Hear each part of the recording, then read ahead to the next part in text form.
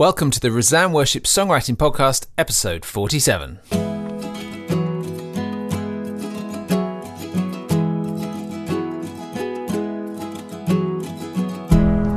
I'm Joel Payne. I'm Sam Hargreaves. And this is a podcast to equip and inspire grassroots songwriters serving their local church. In this episode, we'll be dissecting the most classic of classic Christmas songs, O Come All You Faithful, reviewing November's One Verse Wonders in the 12 Song Challenge, and considering how to write a song for those Christmas gaps in the workshop, as well as responding to your tweets, posts, and emails. Sam, it's great to see you. And you, Merry Christmas. Merry Christmas. We're allowed to say that now, aren't we? Because in virtual world, it is December. Yeah. We're not recording this a few days early. Well, we are, a little bit. But anyway, yeah, Merry Christmas. So, have you had a mince pie yet? No, I'm going to make some. We had a Swedish, my wife's Swedish, so we had a Swedish baking day on Saturday with a cousin, and that was, we ate lots of Swedish food and baked lots of Swedish goodies, so that was good. Nice. I do like Swedish baked goods. Did you have any cardamom in them? Yes, but we're not allowed to eat those until Lucia Day. Of course. Which I think is the 13th of December, so they've gone into the freezer. Is that the patron saint of cardamom? I think she is, yeah. What else have you been up to, Sam? Getting ready for Christmas, organising lots of carol services and youth group worship bands and things for that. I've written a song for our local Messy church with Andy Flanagan, who also goes to our church, and we've been working on that. So that's going to drop after Christmas. Once everyone's got the Christmas out of the way, we're going to put that out there for the world to see if they want to use it. Nice. How do you write a song for Messy Church? Well, we took the Messy Church's got 4 core values. Yeah. So we took those, and we knew that we wanted it to be very much about welcoming everyone. And we knew that we wanted it to be fun and have a lot of actions. And so we set around. But it's quite interesting because I think that you're quite picky. Yeah. And that we in Resound are quite picky. But Andy Flanagan is even pickier. Is he? Yeah. And he changes things. He's like changes things like when you think it's totally done. And then he'll be like, oh, I'm not sure about that line. So it's good. But it's, it shows me that actually you're not the pickiest person in the entire world. I'm glad to hear that. So yeah, that's me. How about you, Joel? I went on a really interesting 2-day conference with the Christian Music Publishers Association. Did you know there was a Christian Music Publishers Association? Sounds like a riot. It was a riot. It's sort of connected to the Music Publishers Association, which is the broader body of music publishers, which themselves are connected to things like MTPS and PRS and so on. Is that enough acronyms for you? Yeah. It was really interesting. Great to meet people from RSCM and Vineyard Music, Integrity, Hillsong. Really nice kind of, I think, just connecting with some real people. It makes quite a difference, doesn't it? I sometimes feel like we don't quite say it out loud, but we act a little bit sort of anti-establishment and so on, and it's sort of fun to go and meet some of the people who we think of as slightly more establishment and go, yeah, you really are trying to serve the kingdom and this is good. So that was really good, and really interesting presentation there from the head of Christian music playlists at Spotify. So he's this chap based in Nashville, and he started doing the job about a year ago, I think he said, just over a year, and when he came into it they had one Christian music playlist on Spotify. Wow. And the basic thought in Spotify was, and slightly his as well, he's obviously a believer, but slightly his was that Christian music means CCM from Nashville. Right. And that is, and that's a massive city. It's a huge scene in the States. So you can understand that. They kind of think, well, that's basically what Christian music means. Actually, having spent a year in the job, they've now expanded it to lots more. They've got playlists very much focused on Europe rather than the States and so on. Realising that actually Christian music doesn't mean that single genre and style, but it's much broader than that. So in terms of that kind of definition of what it means, and he just said essentially the thing is, does it proclaim Christ? And that's the definition. You think, man, that's a guy from Spotify saying that. Yeah. So I found that very encouraging. I did also ask him publicly, how can we get our songs on your playlists? Or more to the point, how can we guarantee them? And he just gave me the kind of, well, you submit them through this, and they have a team of editors who look at the submissions and so on. It's a bit fiddly. We need to live slightly less hand to mouth in order to make it work. But that was really interesting, as well as a bunch of other stuff. And the other thing I realised was that we just don't really know what we're doing at Resound in almost the entire world of music publishing. So much of it either went over my head or I just thought, I have not got time to think about that. Yeah. So, but we're sort of gradually learning and developing. We'll get there, maybe. But it's nice being a bit sort of indie and cottage industry-like, isn't it, I think? Yeah. Also, our Hymn of Peace went out and got sung everywhere. So exciting. Yay. Loads of cathedrals we know it was sung in, loads of churches in different countries around the world. I mean, it was, we're very much focused, I suppose, on this country, but we know it was sung in the States, we know it's sung in Germany, in New Zealand, and loads of anecdotal feedback. So it'll be fascinating, I think, sort of this time next year, we will see through the CCLI reports. It's the main way of just how many places it was sung and so on. But dead exciting to be involved in something where we poured a lot of time, a lot of effort, and a lot of resources, and frankly, no small amount of money as well, with supported with grants into it. But really good, really strong, and very exciting thing to be part of. Well, that's cool. We used the video immediately after our 2-minute silence, and that worked really well. Nice. And we also just before that we sang Lucy Mills' Amid a World of Pain and War. Oh, brill. To O Waly Waly, as in When I Survey. And that worked really well, and I found it so helpful to have, because we've talked about the one Ali Barrett hymn which kind of won the thing, but there's actually 10 hymns on the page, isn't there, of and if people haven't checked them out yet, I feel like, Ali's hymn is terrific, but actually to have 10 hymns to choose from gives, because it's so tricky if you're wanting to really go into that in any depth on a Sunday morning. Absolutely. To know what to sing. So it's great. And there are a few people who entered the competition, didn't get shortlisted for whatever reason, and released their hymns anyway, and put them out there, or sang the one that they composed in their church because it really suited their context and their occasion. So more than just the 10 that we put out there were others being sung around the country on Remembrance Sunday. Really good.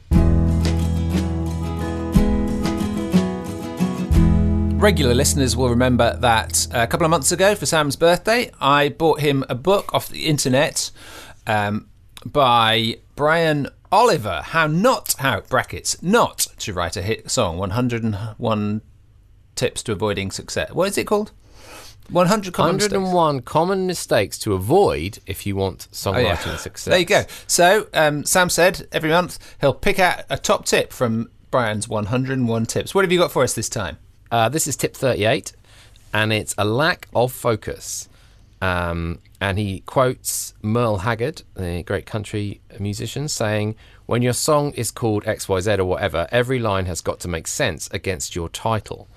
And I thought that was quite an interesting one, because we don't actually put much store by titles. No. I don't tend to. I tend to talk about songs by the first line. It's the sort of Spring Harvest book way of approaching worship songwriting, that actually your first line has got to do it. And I know that if you listen to kind of more Nashville type people, they'll put a lot of store by the title. But I think whether or not you go for the title, his point is you've got to be focused. You can't just go around everywhere.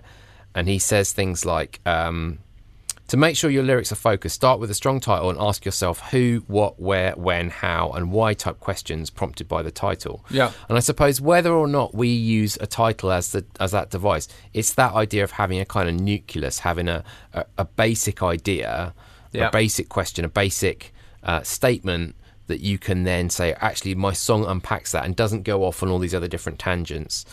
So good tip, Brian. Good tip. Thank you, Brian. Thanks for your brain. It's time to dissect a classic. Dissect a classic. I nearly did that in Huck's robot voice there. It's time to dissect a classic. We had a TV thing.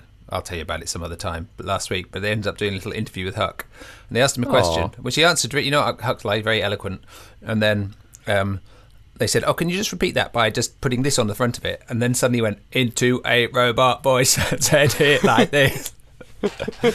Anyway, let's dissect a classic. And this month, well, it's December. It's Christmas. We've got to dissect something Christmassy. And I don't think I can think of anything more Christmassy than Mariah Carey's...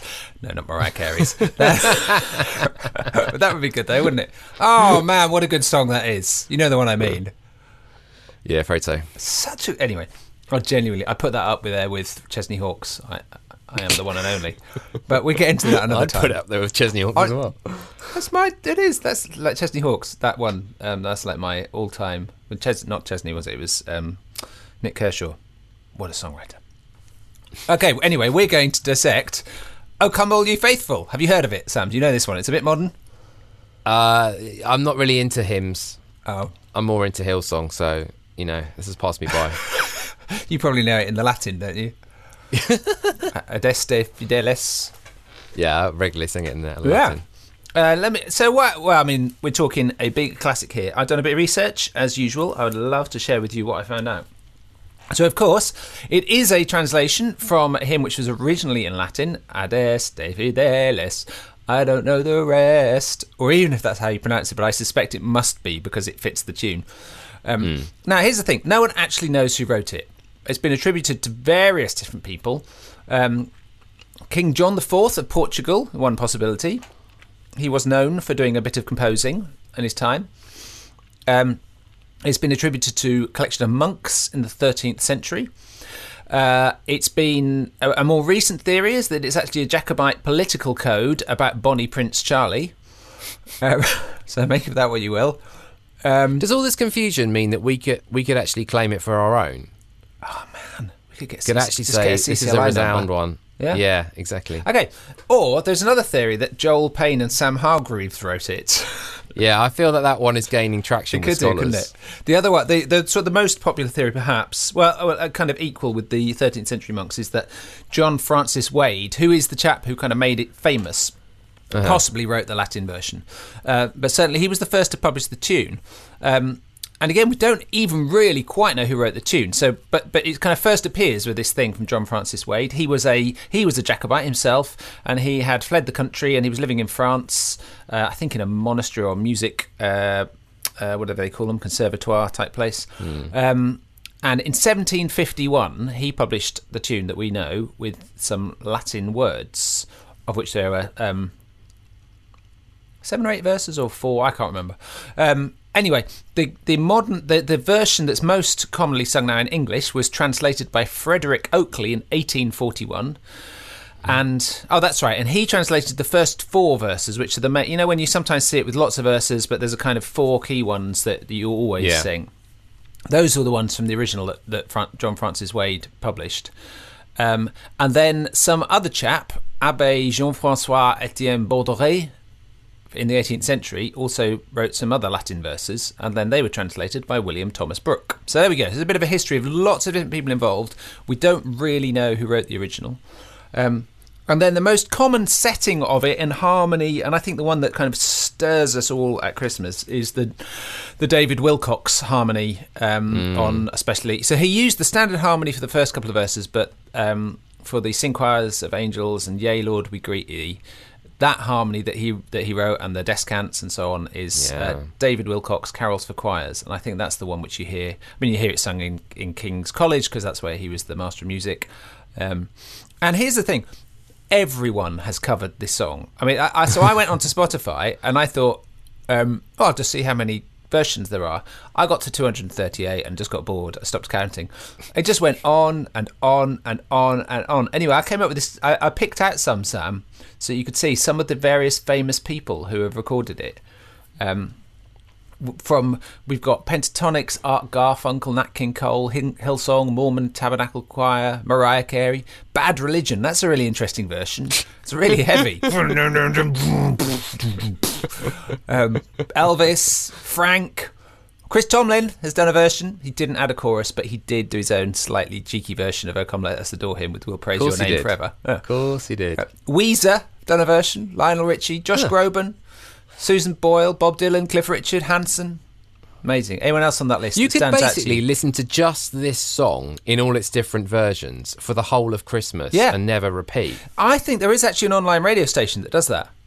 I don't know if they're still running. Let us adore him FM. Yeah, almost. There was a thing called Accu Radio. This is sort of in the early days of the internet music, and they would play, and they had loads of different Christmas channels, and one of them was, certainly one of them's versions of the Christmas song. One is versions of. I reckon there might be one for "O Come All Ye Faithful." Flippin' heck. Yeah.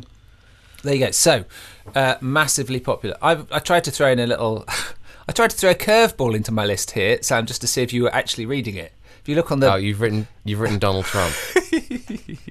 See, that wouldn't surprise me. And he would say, this is the best ever. I've written this version. one. I wrote this, actually. What you don't realise is I wrote this, and it's really good. It's really, really good, and it's going really well.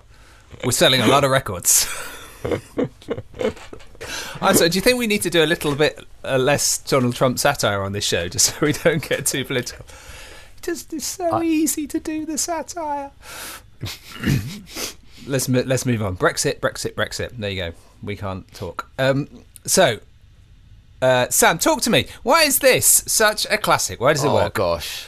Well, I basically wasn't that keen on doing this one because, to be honest, this is my absolute favourite Christmas carol. Oh. And it's the one that if we didn't sing it, I would probably just cry at Christmas. And I feel so subjective about it. Yeah.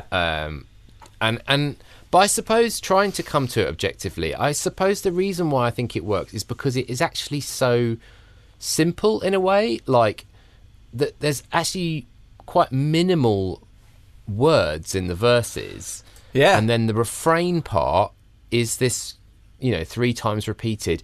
And I think that's, in a way, why it crosses over so well into contemporary worship, is because it has, certainly in the sort of refrain chorus part, it has more of a feel of a kind of modern worship song with that kind of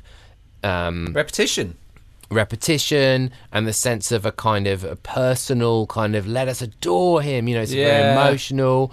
It's very kind of the exhale after the inhale, but even the inhale, even the verses are so kind of pithy, aren't they?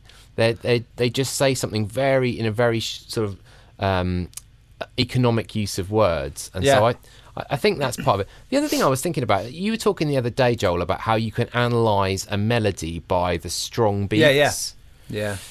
So I was thinking, if you go, oh, come, that's the first bit of the scale. Come, faith, that's the second part of the scale. Joy is the third part of the scale. Yeah. So even though it goes around those, actually the basic part of the melody is just this really simple kind of scale just going up. And even the fourth one is a little tension that resolves back down. So da da da da da. You still So it's got that really kind of simple movement, and then Bethlehem come, and that's the octave leap there. Is the bit that you go come, and you really open up on that sort of second half of the verse, and then obviously again you build up through the chorus. And I think that the fact that the chorus has got, I don't know whether this is probably David Wilcox's genius, but that sort of oh come let us adore him, and then the fact that you can then stack those up as harmonies, so that harmony adds and someone stays on the lower part and someone adds it, just the way that all of that works musically is so pleasing, that I think it just makes it so singable. It does, doesn't it? And any song which is a gathering song, which is this, it calls you, it's to gather the faithful to worship Christ, that allows you to do something like sing in harmony in a really simple way. It just achieves in itself something of what it's setting out to do in a bigger scale, doesn't it? Isn't that interesting? Because I also picked out that big leap. But maybe this is the first octave leap in Christian worship music. And it has set the tone for... And maybe we need to shut up about the octave leap, because here it is. But it does. That's such a hook. It's such a highlight, that moment, isn't it? Here's the things I picked out. I mean, I think verse 2 is pure. It's virtually pure Nicene Creed. Yeah, and it is. It's almost impenetrably mysterious. as well. It's so cosmically grand in what it says. We're not even sure we fully understand what it's, kind of God from, or is God, is it God of God? God from God, light from light, light I think of light? God of God is the original sort of translation. Light from light. Lo, he abhors not the virgin's womb, very God, begotten, not created. All that stuff. It's deep, rich, difficult theology in a small handful of words. And I think that's one of the things about it. It absolutely grabs us and it bashes us around the head with the reality of who God is. And it does it to, whether you're a believer or not, words like God, light, are so powerful. I think that's one of those things. Is just I really love about it is, I'll get onto it in a minute, but it does sort of jump around a bit. But that second verse, just pure Nicene Creed, and I think that is super strong. Also, I think that in the refrain, this thing of building tension and then releasing it. We've talked about this a number of times, music as a sort of musical device. Oh, come, let us adore him. It's just sitting on a level, it's sitting on a chord. I mean, you can vary the harmony around it, but essentially you're just sitting on a chord. Oh, come, let us adore him. Come on, okay, where are we going? Da, bum, bum, bum, bum. And then suddenly out pours the release. And with this lovely descending scale as well, which gives the whole thing. And then it has a triumphal and resolute ending, which is Christ the Lord. We talk about this quite often when we're writing choruses. What line are you going to finish your chorus on? And it's really hard sometimes. What is the final summary statement of your song? And the final summary statement of this every time is Christ the Lord. And I also love that it is a gathering song. It's a call to worship. And it calls the people, but then it calls the angels, and then it actually calls out to God himself. So there's the kind of movement addressed through it as well, which I think and is it's strong. the kind of song that involves your imagination, doesn't it? Yeah, because you're not literally saying come to Bethlehem. No. You're saying come in your imagination, in your spirit, in your kind of what are you doing here? You're not just coming to a cold drafty church, you're coming to Bethlehem. You're gathering around and maybe some people would even struggle with that, because it does involve quite a lot of the imagination, but it's a little bit like you've got a few songs like this, Joel, that kind of listen to the sound of the angels, or where there's a sort of sense of you're actually saying come see the Son of the living God. You're actually saying in your mind, in your spirit, let's kind of go somewhere together. I think that's really powerful. And put yourself in the story and put yourself there in the present tense, actually. Yeah. Definitely something you can learn for relating to any story in the Bible that you want to sing in church, is to put yourself there in it in the present tense, isn't it? Rather than necessarily sing about it in the past. Yeah. Great. Sam, so you've already explained this is your favourite song of the world, but is there anything you could improve about it? Oh, gosh. I mean, I suppose the only thing I could really say is that there are a few words that are a little unclear, which obviously was probably not an issue when it was written. Abhors, I guess, is the one that I'm not even sure exactly. I guess it means he doesn't hate the virgin's womb. He doesn't. Basically, he doesn't mind being born as a human. Maybe doesn't mind. Yeah, it's just a little. He's all bit, right about it. It's a little bit Yoda-ish, and it's a bit. But this it's absolutely, I'm a fan of updating where necessary, but this is one of those that I think if you update, you would absolutely get shot. So that's all I could say, really. That's it, really. I've got a long list. Oh, good. I mean, it's funny, isn't it? So we've talked about it. It's an absolute classic. There's no doubt. We love it. We love it. We love it. It's evocative. It's rich. It's theological. It's also terribly written lyrics in various ways. Musically, it's really solid. But there are a different number of syllables in each of the verses. It has some weird things like "Born the King of Angels." What is that? That's the landing point of the first verse. We never stop to think, what does that mean then?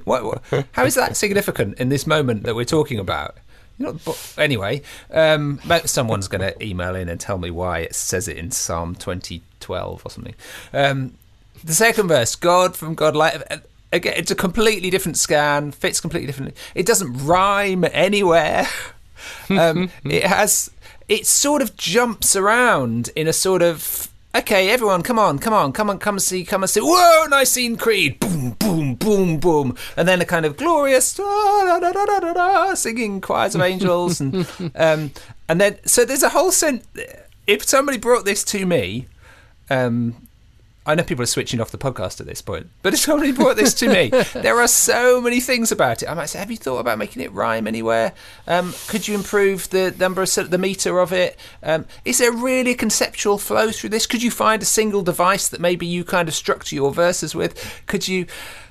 Anyway, it's brilliant. It's brilliant. But in some ways terribly written, and I think it's partly because it is a translation from the Latin. I wonder whether in Latin it hangs together slightly more as a piece of text. But yeah, I wouldn't change it either. So, well, thank you, John Francis Wade, Abbé Jean-François Etienne Boudreau, King John IV of Portugal, Bonnie Prince Charlie, John Redding, Handel, and Donald Trump for this excellent Christmas carol. Let's move on to the 12-song challenge. 12-song challenge. November's challenge was to write a one-verse wonder. We'd been sort of overwhelmed in October when we wrote our eco songs of just how many words everybody wrote. There was so much they were pouring out in covering a topic that doesn't get well covered, and so that was really fantastic. So we said, how about in November we all take a breather and we write some really short songs? And the challenge was to write a one-verse wonder, something that just has one section, just a few lines, and that is it. And you've got to think a little bit about how you might use it and so on. And we discussed that last time.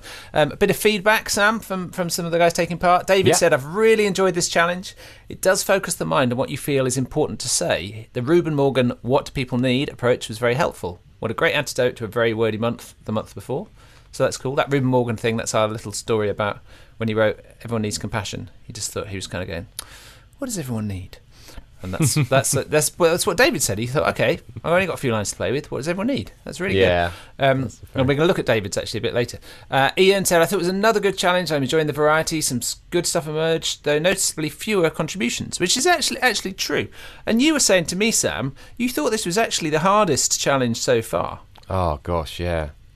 I tell you why, because I've had a go. I've done these kind of things before, and you kind of knock them out. Maybe you think on a Sunday, there's a particular little response or a bit of scripture that I could just, summarise very shortly and quite quickly put out, a short song that you might use once or twice.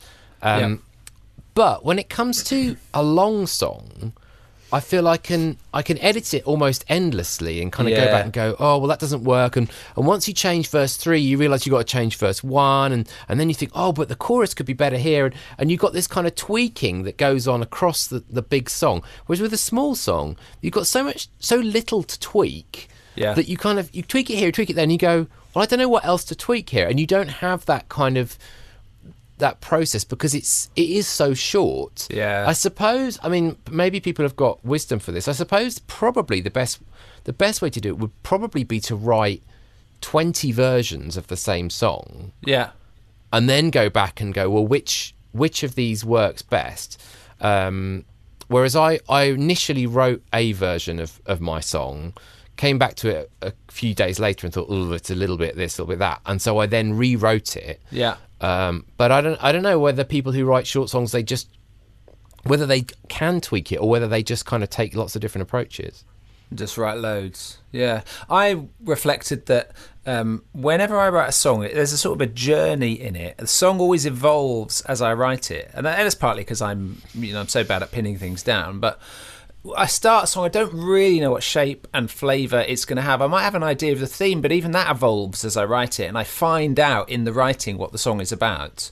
And when I've written the chorus, it makes me go back and redo the verses, and when I've redone the verses, it makes me go back and do the chorus, and then all these kind of things. Every part informs the other part, and every part influences what I do with the other part, but exactly the same experience.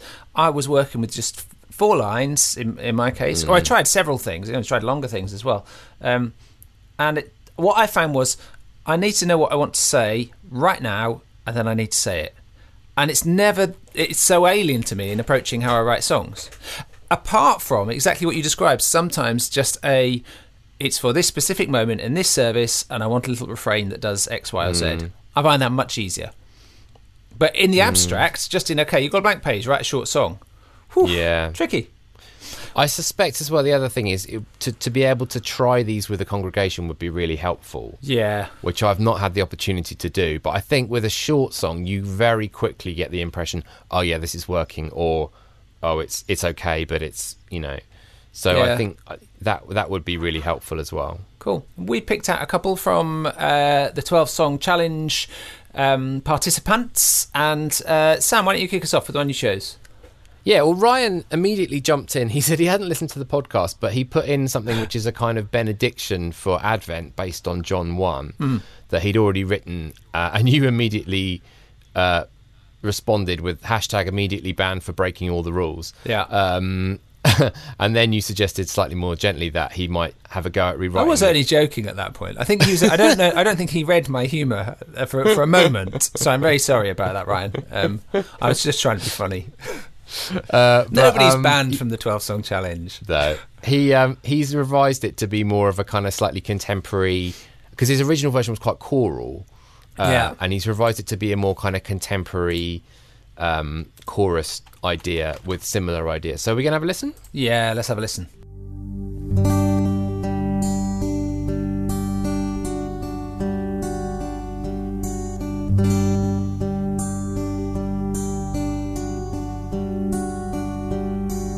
God with us, bless us and keep us. God with us, Emmanuel. Word made flesh, shine upon us. Give us peace.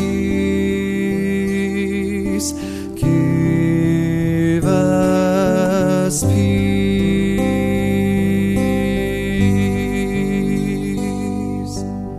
So it's pretty singable, I think. Nice sort of benediction end of a service, kind of summing up, the God who is with us is going to, bless us, keep us, shine on us. I just wondered, he goes, shine upon us, and it's not so much the shine, but it's when it lands on the pon that feels a bit odd. So I just wonder whether it should be something like Word made flesh, shine upon us, and so that it lands on us. That feels a little bit more natural to me. You'd have to add a little "and," but that doesn't seem like a bad thing. Yeah. That's my thought. Yeah, I really like it. It's great. As you said, he kind of did a slightly longer thing, and then a few of us, I think, just chipped in and said, well, that end section is really strong on its own. I like he took that. I don't know if he did it specifically, but we said starting on chord 4 or chord 2 can be really helpful because it just gives the whole thing a kind of sense of momentum that makes you want to come back around and sing it again. And it's got a nice kind of structure to it. It's singable. It's got just enough little musical highlights in it. I guess two things I would look at. One is just lyrical. When he says "Word made flesh, shine upon us," he's sort of taken two different images in John 1 and not quite matched them up. And what about "Word made flesh, come dwell among us" or something? Or "Light of the world, shine," so that you actually choose one or the other. And the other is at the end where he has this interrupted cadence on the "Give Us Peace." Give us peace where he goes to the minor. Give us peace. Yeah, I think if you're going to sing it as something that you could sing a few times, I think I'd skip that interrupted cadence until the end, so it's got a nice tight shape that definitely says, sing me again, sing me again. Other than that, I think that's great. I can totally imagine using that. So it's a really good job, Ryan. Well done. Well, I picked out one from David Brackenbury. David has been on our retreat a few times, actually.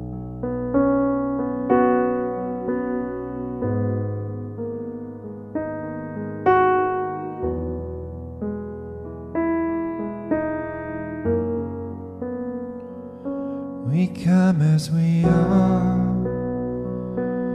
wounded and scarred.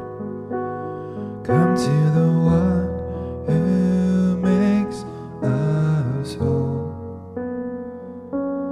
Leave our regrets are not ready yet. Come to the one control. We come as There we go. are. I think that's a beautiful, beautiful song. Deeply sensitive. I love where it started from, which is thinking about his church, his context, and who needs to hear it. And I love the way it's not ashamed to talk about these things that we'd see as negative stuff, because I think we all come in a different place and different experience, but it's very important in church that we err on the side of speaking up for people who don't feel great and are struggling and so on, rather than err on the side of only speaking up for those who are having a great time. Yeah, that's right. I just had two little ideas. One was, rather than leave our regrets, I have a bit of a sort of phobia against the kind of leave your problems at the door idea. And he's already talked about come as we are, wounded and scarred. So why not bring your regrets? Yeah. Or bring our regrets. Definitely. And come to the one. So you're kind of bringing that stuff to Jesus. Simple change, but I think that's just a little thing that gives the whole thing a better tone. It's good. Great. And then the other one is he ends on chord 5. Yeah. And that gives the whole thing a kind of unfinished feel. And I feel like actually it's long enough with the 4 lines, because you do that at the end of line 2. So at the end of line 4, I feel like it could reserve come to the one who's in control and just kind of finish it off. Because I'm not sure this is the kind of song that you would repeat again and again. I think it's more of a song that you would sing once, twice, maybe 3 times, and then you're done. See, I like that. I like that dominant chord at the end. Yeah. I think I like it. Would you write an ending then? Yeah, I don't know. I don't know. Would you go, not ready yet, come to the one who's in control, he's in control. Yes, That's pretty Graham. cheesy. Thank you. Graham Kendrick has entered the building. I mean, Graham Kendrick from 1981, just in case Graham's listening. Graham writes excellent endings. Yeah, I hear what you're saying. But I just don't know how you would end it otherwise. I love the way it just keeps on drawing you in. It keeps on drawing you. But I think maybe that's musical. And I think it's also because, just to kind of full disclosure, I've already said to David, I think this could be a longer song, actually. I know we're supposed to write a one-verse wonder, but well. It's got something about it where I think you've got a structure now. You could start to build something, come as you are in various ways, and some brilliant chorus. That could be a really strong song. And I think that's okay. Have a go at writing a short song. If some of them turn out to be longer, well, that's all right, isn't it? We're all about just encouraging writing. Exactly. Here on the Resound Worship Songwriting Podcast. Speaking of encouraging writing, I want to hear what you've written, Samuel. Gosh. Yeah. Well, I pretty quickly came up with this idea to do a song about the peace of God, because I think it is a gap, and I'm also aware of few kind of pastoral situations recently where I felt like actually you want to sing a kind of sense of a kind of a song of blessing and of peace over people. So that's kind of what I went for, and I wanted it to be short and snappy. Okay, so it's something like, do not be afraid, Jesus stands beside you. Do not be afraid, Jesus is your peace. Something like that. Do it one more time. Do not be afraid, Jesus stands beside you. Do not be afraid. Oh, sorry. Jesus is your peace. Yay, well done, Sam. What key's that in? C. C, the best key. Yeah, really good. It's great. It's both you and I have really taken the one verse simplicity very seriously. So it's quite cool to see. So this sort of has 2 lines, or at best 4 if you split them up for when you display them, and a very simple idea. Cool. They're really funny, aren't they? They're sort of hard to critique, these things. I've got 2 ideas for you. Yeah, go on. 2 little things to throw in, which on the basis, I like it. It has a bit of it just is musically developed enough that it feels complete by the time you get to the end. So it's really good. I like the structure of it. I wonder with do not, because you end up with the emphasis on do, Yeah. because your do is higher than your not, it brings more emphasis to it. And I might just look at whether there's a way of swapping, if you're going to start on the do, whether there's a way of swapping those so the do is lower than the not, or on the same level or something. I'm not sure exactly what that sounds like, but because you go do not, it really brings out the do. Yeah. One way is just to tuck it in a bit lower in the scale. And then the other thing is just on the second. I think someone mentioned this on the forum as well. The do not be afraid the second time round. You lift the melody. I think you need to keep the word be on the same note and then lift the melody on afraid. I think when you go off somewhere else on the be, that's a bit confusing. So you had do not. Just sing the two different versions. Just do not be afraid, and Yeah, and then the second do not be afraid. Do not be afraid. So you could still do your B. Really, I just that feels work like with your harmony? Otherwise, I would think the last note would definitely be a repetition of. I feel like I'm setting up the going up by do not be afraid. I think everyone will get it wrong. It's so short. This is the thing with these short songs. The thing you've got, and I think this applies to lots of stuff, doesn't it? You've got to. You don't get many opportunities to learn it, do you? No. Well, anyway, that's my little thought for No, you. I mean, as I say, I struggled with this. I found it hard. Yeah. It's good. I like it. Play as yours. All right. So my attempt took. I mean, like you, took ages. I just struggled for that one thing to write about, and then my wife said to me, "Why don't you do something about the church plant? Our church is going through a process. We're going to be planting, and we're talking about who's called to go, who's called to stay, and just the general idea of being Jesus sends us all." And I often come back to that picture in John 20, the upper room, of Jesus sending his disciples and breathing on them. So that's what I did. I tried to sort of have something which has a kind of stillness and I don't know. I don't think it's very good, but I'll play it to you. I think it goes like this. Call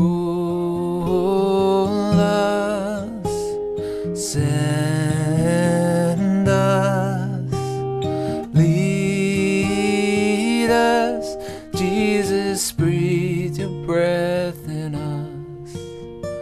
Call us, send us, lead us, Jesus, breathe your breath in us. Etc. Yeah.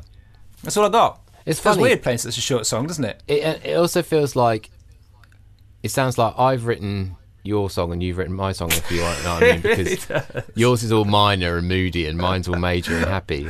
I know. So yeah, it's a bit of a reversal. Yeah, I guess that's probably actually, although what I would say about this is I think they're really good words and melodically it's pleasing. Yeah. Just feel a little bit like the harmony almost feels too minery haunting. Yeah. Because it's so short, and it's got that beautiful kind of haunting quality about it. But really, call us, send us, lead us, breathe your breath in us. Those are things where you slightly want a sense of being inspired and sent. And so I wonder whether the harmony, you could just come back to that and give it a little bit more kind of forward momentum rather than, tonally it feels more like we're praying, Lord have mercy or that kind of thing. That's what I should have said. I just changed the word. It's what I feel like. I know exactly what you mean. I feel like I hit on a little sort of melodical and harmonic idea that I quite liked, and I think it's got a bit of legs. It might be that actually sometimes you just listen to the music and you say, "What's this saying?" and then you try and do something around that. That's great. I was I couldn't help but passing on someone else on the forum, Simon, said the same thing as you. Really, it's very minor. And I just thought I'm constantly having this conversation with Matt Osgood. Whenever Matt Osgood writes a song, I'm always going, "Oh, Matt, could you write some more major chords in it?" He'll love that someone said I've got too many minor chords. I think I was just feeling a bit tired. Yeah, cool, but great to have done. and hey, we've done November. Yay. 12-song challenge. Let's move on to the December challenge.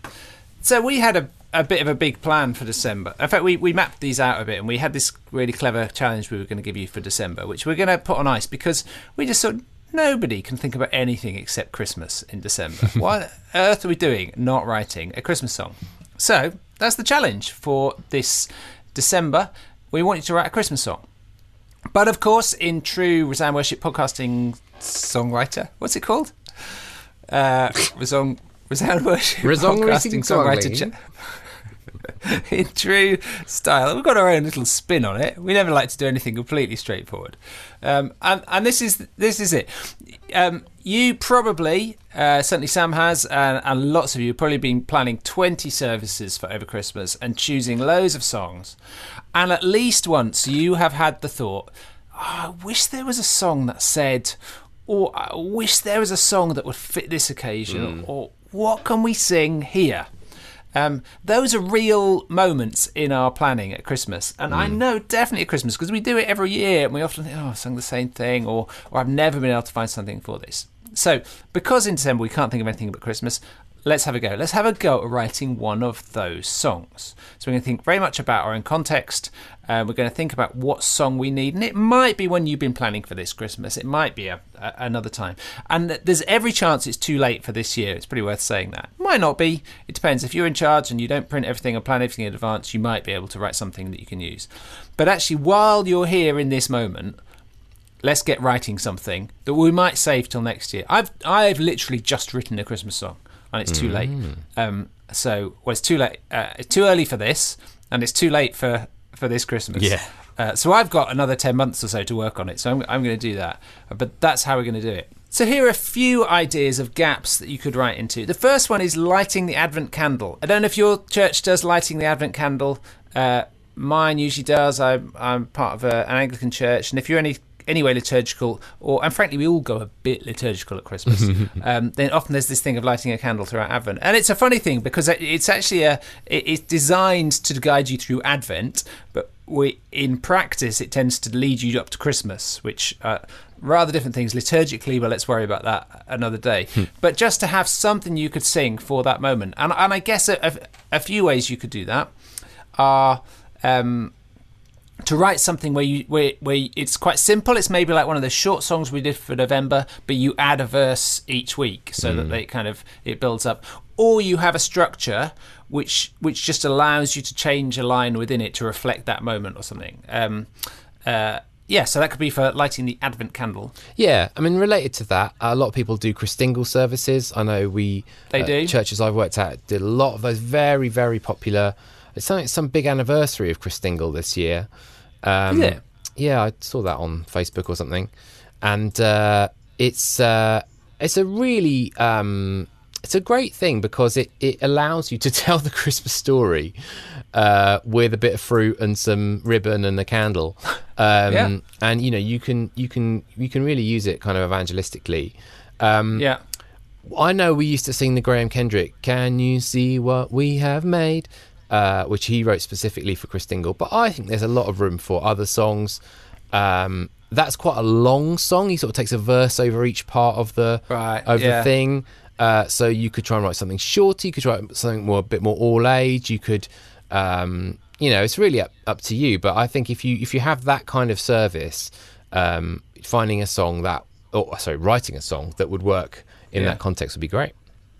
And quite often, the actual message that's supposed to be conveyed by the Christingle can get a bit lost in the whole building of it. And so however hard you try to do it within your service, and having something that just puts it in a neat, nuggety way in a song, I think it would be really helpful for that moment. Another thing that I often struggle to find is that contemporary song for the carol service that is actually going to engage and be accessible to the non-churchgoers. So lots of people come to church at Christmas to your carol service, and they want to sing their favourite carols. They want to sing Silent Night. They want to sing Hark the Herald and so on. But we want to get another song in there. How about writing something where you very consciously think, okay, who is going to be here? How can I express this Christmas message in a way that is going to be simple and clear, with a tune that non-churchgoers will easily get hold of and be able to sing kind of instantly and immediately. And I think sometimes that's a different consideration to the how do we write a Christmas worship song, or how do we write a Christmas performance song, or other things. Something very much to include the non-churchgoers as easily as possible. Yeah, that's a good idea. And related to that, I suppose, is the idea of writing a performance song. So rather than a congregational song, to actually write a song that so I've done this a couple of times where my pastor has said, this is going to be my theme for the Christmas carol service. One year we did the idea of sort of searching, and he said, this is based on the sort of sense that wise men and shepherds, they kind of went searching for Jesus, but actually the truth of the gospel is that Jesus came to seek and save the lost. And so I wrote the song that's on the Resound Christmas album, Searching for a Baby, where I literally tried to just take that kind of idea and just turn it into a song. A lot of churches will do this kind of thing. We'll have a carol service and we'll have one or two more performed numbers. It might be that it's a soloist thing or a duet thing, or even a kind of a soloist and a choir. So you might consider sort of writing a more sort of choir-based part for the chorus or for part of it. And again, that sense of it being kind of responsive. So how are you going to... Maybe it's after the talk and you want people to be reflecting on what their response is. Yeah. Can the song facilitate that?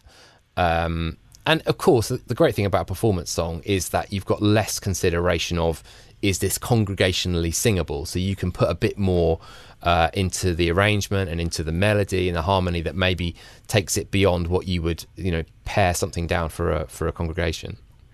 Yeah. So I think we're going to give permission for that this month, aren't we? Yes. We're going to say, this month, I think that's a really useful thing. But do still think about your context, like who could sing it and who could play it, and write something that they will sing and play excellently. And that might not be the same as the arrangement you'd come up with on your workstation and so on. Yeah. Here's a gap, I think. I'm aware of some of these gaps, but maybe the people listening are going, I know a really good song that would fill this. But for me, Christmas communion. So it's really common. It's very traditional to have communion at midnight on Christmas Eve, or to have communion on Christmas morning as well. And it sometimes can just jar a bit because you sort of have this, you're all focused on the baby and the presents and the shepherds and the angels, and then you have communion with blood and body and bread and wine, and it can be a difficult bridge. And certainly in that bit where people are having communion and you are singing a song, which certainly in my church, that's how we'd always do it. There's a point where people are coming forward to take communion and we're singing something while that happens. What about a song which really beautifully sets out a link between Christmas and communion? And I was thinking about how you could do that. Well, lots of themes that you could link. So, for example, you could take something like the shepherds coming and leaving their sheep, and Jesus being the sacrificial lamb in communion. The idea of gifts. We talk about in communion, we talk about the gifts of bread and wine, but we have in the Christmas story the gifts of the wise men. There's great alliterations, just the idea of the cradle and the cross and those kind of things. There's that prophecy of Simeon when Jesus is presented at the temple, so we're sort of moving into Epiphany, but it's still the same kind of occasion of, the coming of Jesus is going to mean sorrow ultimately for Mary. A sword will pierce your own soul. Those kind of ideas. There's the significance of the gifts and what they signify, and so on. But I would love to have a really good song that did that. That's cool. I think the last one we've suggested is what you call an LPS, which is a lively praise song with a Christmas theme. And I agree, that is really tricky to find. I mean, Joel, you think you're probably the king of this, because you've wrote We Worship a Wonderful Saviour, Listen to the Sound. I think you've got some really strong ones. I really like, we're going to use Chris Juby's Mary Rides. Oh, brilliant. Which is very intentionally, I think, written to incorporate young kids and to be really simple. We're going to do that with our youth band, and I think that's going to work really well. But I think there's always going to be more space for this. And And it's the kind of thing actually that I think people could use across a number of services. You know, you often have school services, you have services leading up to Christmas, you maybe have Christmas morning. If it was really catchy, if it was really simple, but it had a sort of sense of not just telling the story, but actually praising the God who, you know, who came as one of us, I think that would be a really useful song to have. Yeah, absolutely. So there you go. It's a few ideas from us, but it's down to you really to think about the gaps in your Christmas repertoire. And you'll probably have in mind some quite specific things that connect very much with a sermon that's been preached or a reading or a moment. And come on, let's have a go. And let's get something written this month. And then if, you know, we have the next 9 months to work on it before we start to introduce it next year, then fantastic. That's the end of podcast number 47.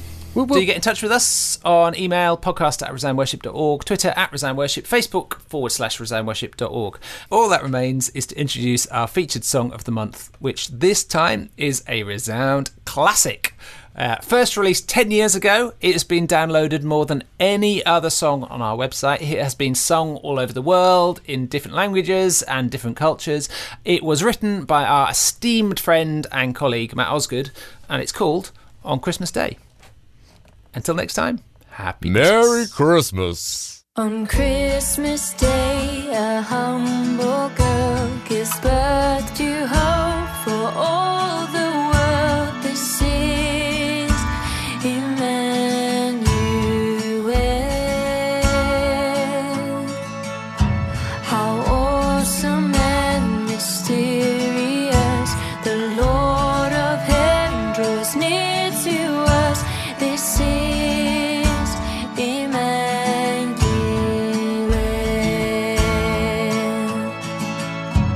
The hands that once split night from day now feebly clutch a blade of hay. This is Emmanuel.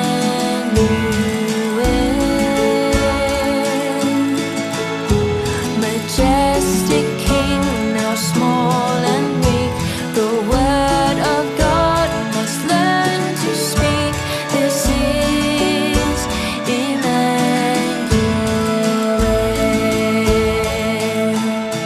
This is our God, seen by our eyes, the love of the Father made known in Jesus Christ. This is our God, worthy of praise, the love of the Father revealed on Christmas Day.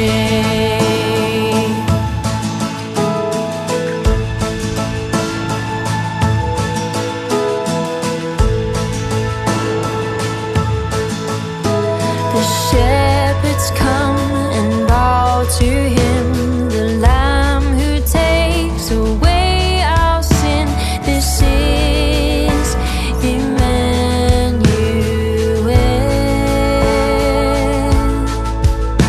For God has entered time and space to show the world his endless grace. This is Emmanuel.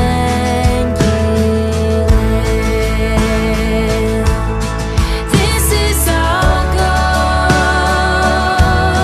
seen by our eyes, the love of the Father made known in Jesus Christ. This is our God, worthy of praise, the love of the Father revealed on Christmas Day.